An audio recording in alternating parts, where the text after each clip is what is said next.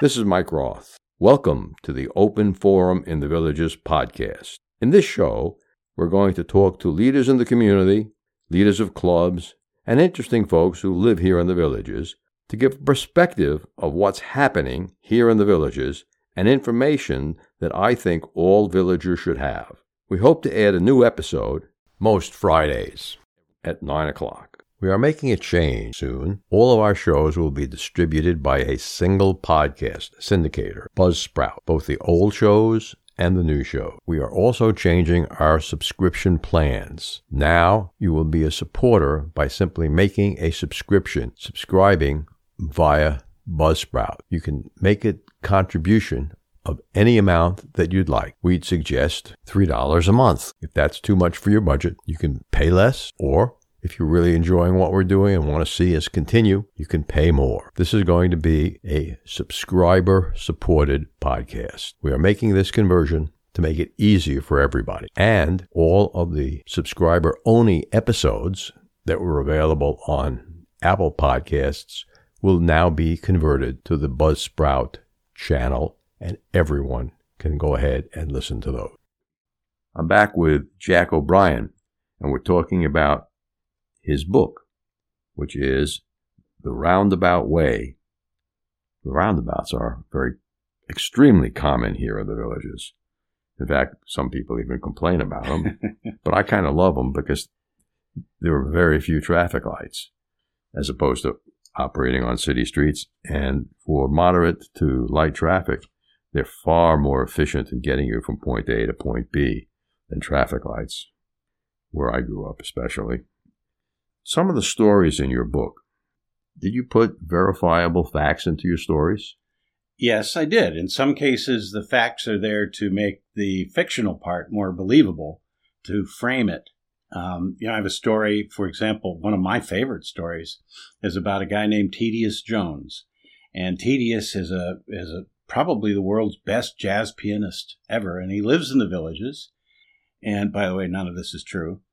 And he grew up in a place called Royal, which is true, and is very close to the villages. And Royal was a settlement of ex-slaves who were given their land, 40 acres and a mule, by General Sherman after he raised Atlanta and came down here to Florida.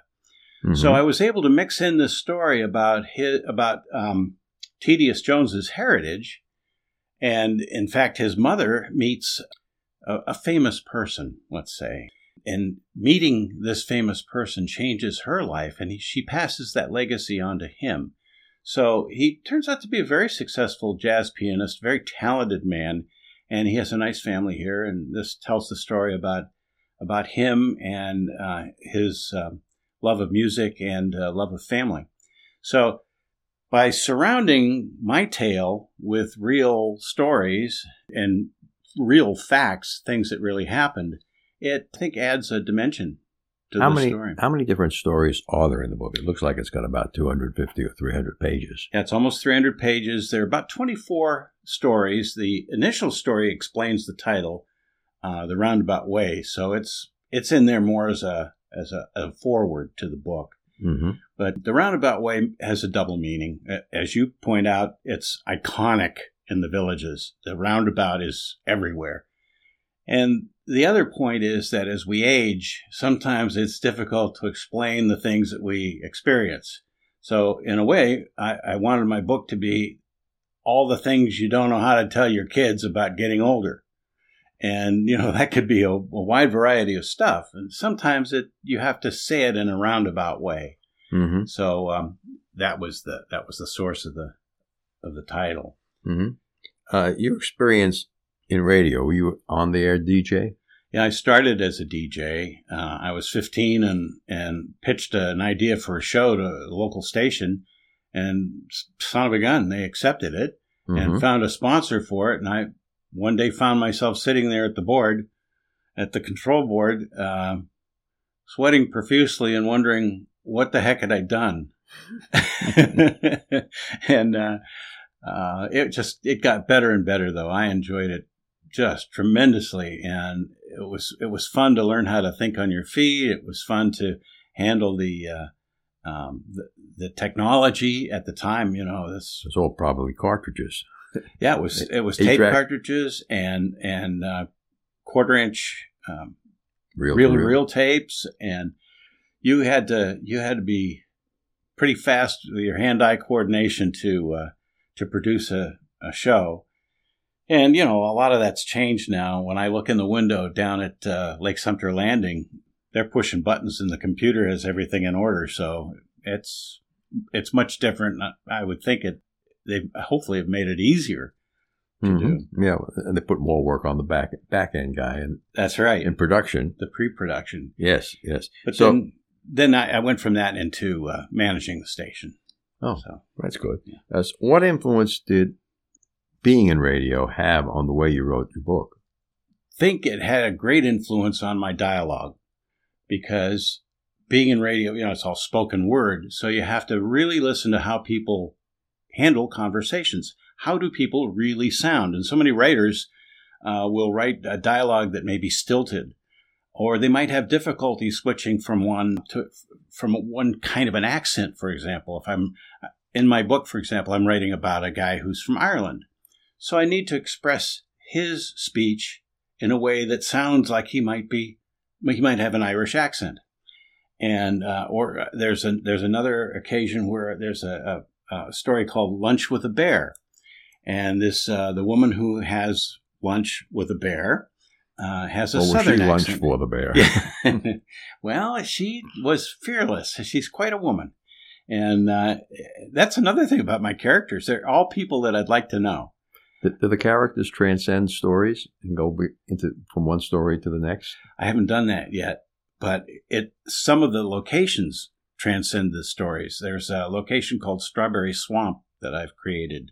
I was kind of laughing at one point about all the crazy names that they're using in their naming convention for the villages. The village of Chitty Chatty, for example. Yes, I met someone last night from Chitty Chatty. Yeah, and it's a very nice village. I mean, yeah, it's one of the few that only has one entrance and exit. Yeah, it's very unusual. And if you get to the end of it, you think to yourself, I just have to go back the way I came in. I can't see any other way out. Well, where would a name like that come from? Well, there might have been a creek nearby or something that it took its name from. But I thought, it's kind of crazy, so I'm going to come up with a name that is kind of nice and sweet, but also kind of like, what? So that's where Strawberry Swamp came from. Oh, okay. This neighborhood on the maps is called Bamboo. Bamboo. Mm-hmm. Well, that's an invasive plant, so... Who knows what was here 40 years ago. At least they didn't call it poison ivy or something. Mm-hmm. So, as a self-publisher, I'm sure you didn't hire a separate marketing company to help you market your book. You probably figured you knew it all. So, your marketing experience helped you sell more copies of the book? I don't think it did, to be perfectly honest. Confessions of an ad agency executive. And I'll tell you why. This is a unique product. And it's a whole different kind of animal that I hadn't handled before. I had no experience. Nobody paid me to go to school on their product and learn how to do it. But I did. I was able to, because of my experience, look at this marketplace and understand it, I think. Better than someone who didn't have the experience. So I had some idea about what would sell, where to go. For example, I went to Barnes & Noble and I told them, I said, I just want to introduce myself. I've written a book. This was just before Christmas. And it's about the villages. And I understand that I may not be able to get the book in here, but I wanted to come by and offer myself to do any readings or book signings or anything. And the woman said, let me see the book. I showed it to her, and she said, we want this book. So, one of the lessons that I learned in the advertising business is you've got to do the work. You've got to hit the ground. You've got to walk into places. You've got to be willing to sell and talk to people and understand what their needs are. And it works for this product like it does for other products. Mm-hmm. So in that way, I think the experience helped. Have you used social media at all to sell the book? Yes, I did. When I launched the book, I had a website, which is down right now because it needs to be revamped. I used Facebook and created an identity on Facebook for the purpose of promoting the book, and it helped. It does. Yeah, it made a big difference. And a Twitter account for the book, too. Mm-hmm. So, my daughter published her own book about almost 2 years ago now. Yeah. And she has stayed with the social media and promoting the book, talking about the book. And most weeks she's got something on the web about the book. Yeah. And she's sold 6,000 copies of it, I think. Oh, that's wonderful. Yeah, for self-pub. I'm going to call it a semi-self-published book. Mm-hmm. She hired a internet self-published consultant to work with her to help her get the book out there. And she collaborated with a couple of people, and it's led to some television appearances. And oh, well, that's really smart. Work with the professionals, people who are in this industry and who have a track record. I think that's really smart. Mm-hmm. What's the single biggest thing that you've learned, Jack, from writing your book? When you said that, I immediately thought about content rather than marketing. And I think what I learned about content is you have to drop your ego. Mm-hmm. You're going to write a book and it's going to last beyond your years. Mm-hmm. Somewhere it'll exist. Mm-hmm. And that's a big deal.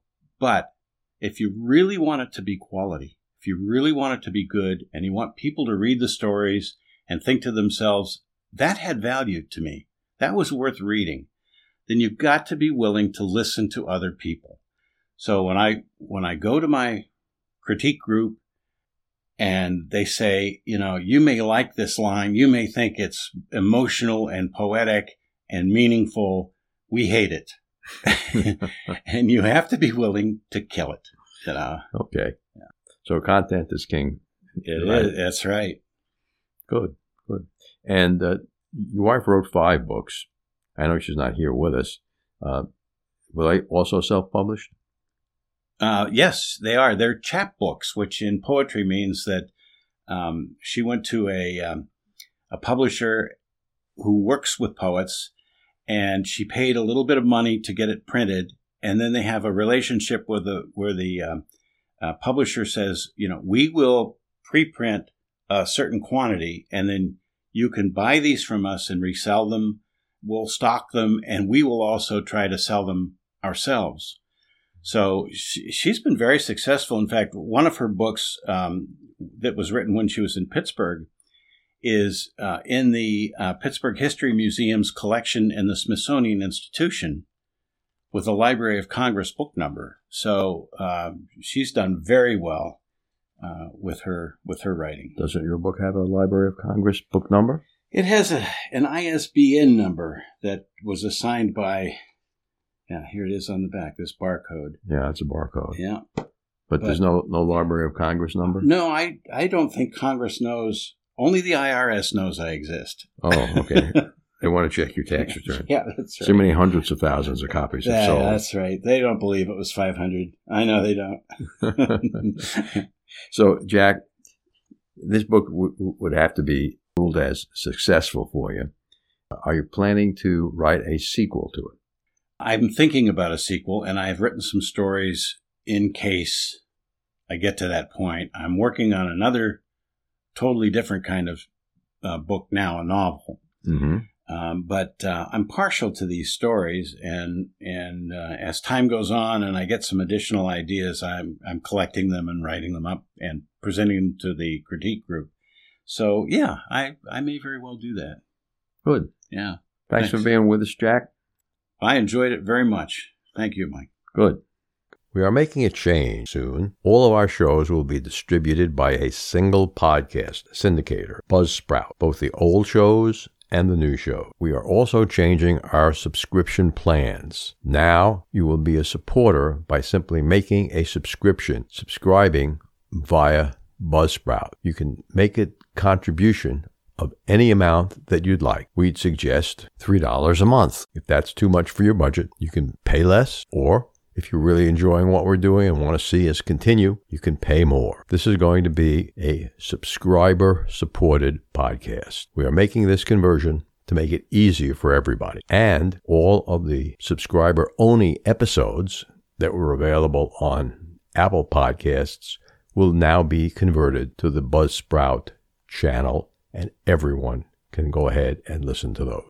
Remember, our next episode will air live Friday at 9 a.m., or should I say pre-recorded, but that's when it will be released on our regular subscriptions. Bonus subscribers can get early access to episodes. Should you want to become a sponsor of the show, contact me at mikeroth@rothvoice.com. If you know someone that you think should be on the show, send me an email at mike@rothvoice.com.